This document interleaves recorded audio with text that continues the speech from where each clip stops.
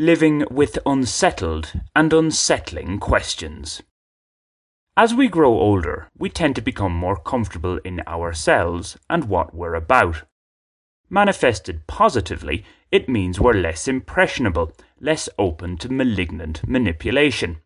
Negatively, it can lead to pig-headedness, becoming stuck in our ways.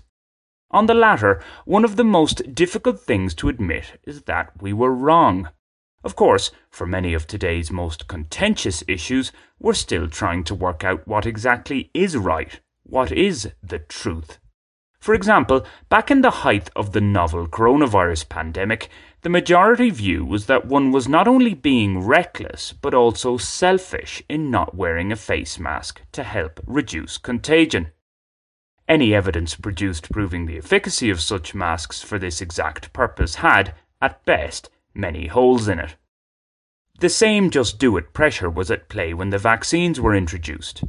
Vaccines have saved lives in the past, the rapidly tested and rolled out COVID jabs seem to do likewise, therefore we can safely order everybody to take them. That was the mantra, again supported by data that weren't without blind spots. Today, such a stance does not stand up to balanced scrutiny. Even the infallible Dr. Anthony Fauci has at least acknowledged that these vaccines are not a silver bullet for all age cohorts. Yet, there are those who still appear unwilling to accept that some of us clearly have robust natural immunity against COVID. This has similarities with the narrative around the climate crisis, or climate emergency if you prefer. Many say the science that points to doomsday outcomes, that is settled. No aspect of it can be refuted. It's unquestionable fact. Even implementing radical changes now may not be enough to avoid our extinction, or at least close to apocalyptic times. It's all about what we must do to lessen the impending doom, which seems somewhat oxymoronic. For the record, one place to start for a less alarmist take on climate change is with Bjorn Lomborg. See the links to his work in the description text.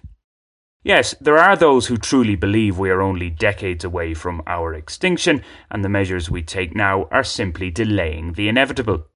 Yet, others in positions of influence and power appear less convinced of this destruction discourse, but benefit from keeping it top of mind, promoting a perpetual state of fear. It must be noted, I'm not saying that we should just carry on regardless. And many, particularly in the West, are at least trying to change what we now know have been harmful habits. Opting for cleaner, greener energy, engaging in practices that are more in harmony with the natural habitat, all of these should be pursued.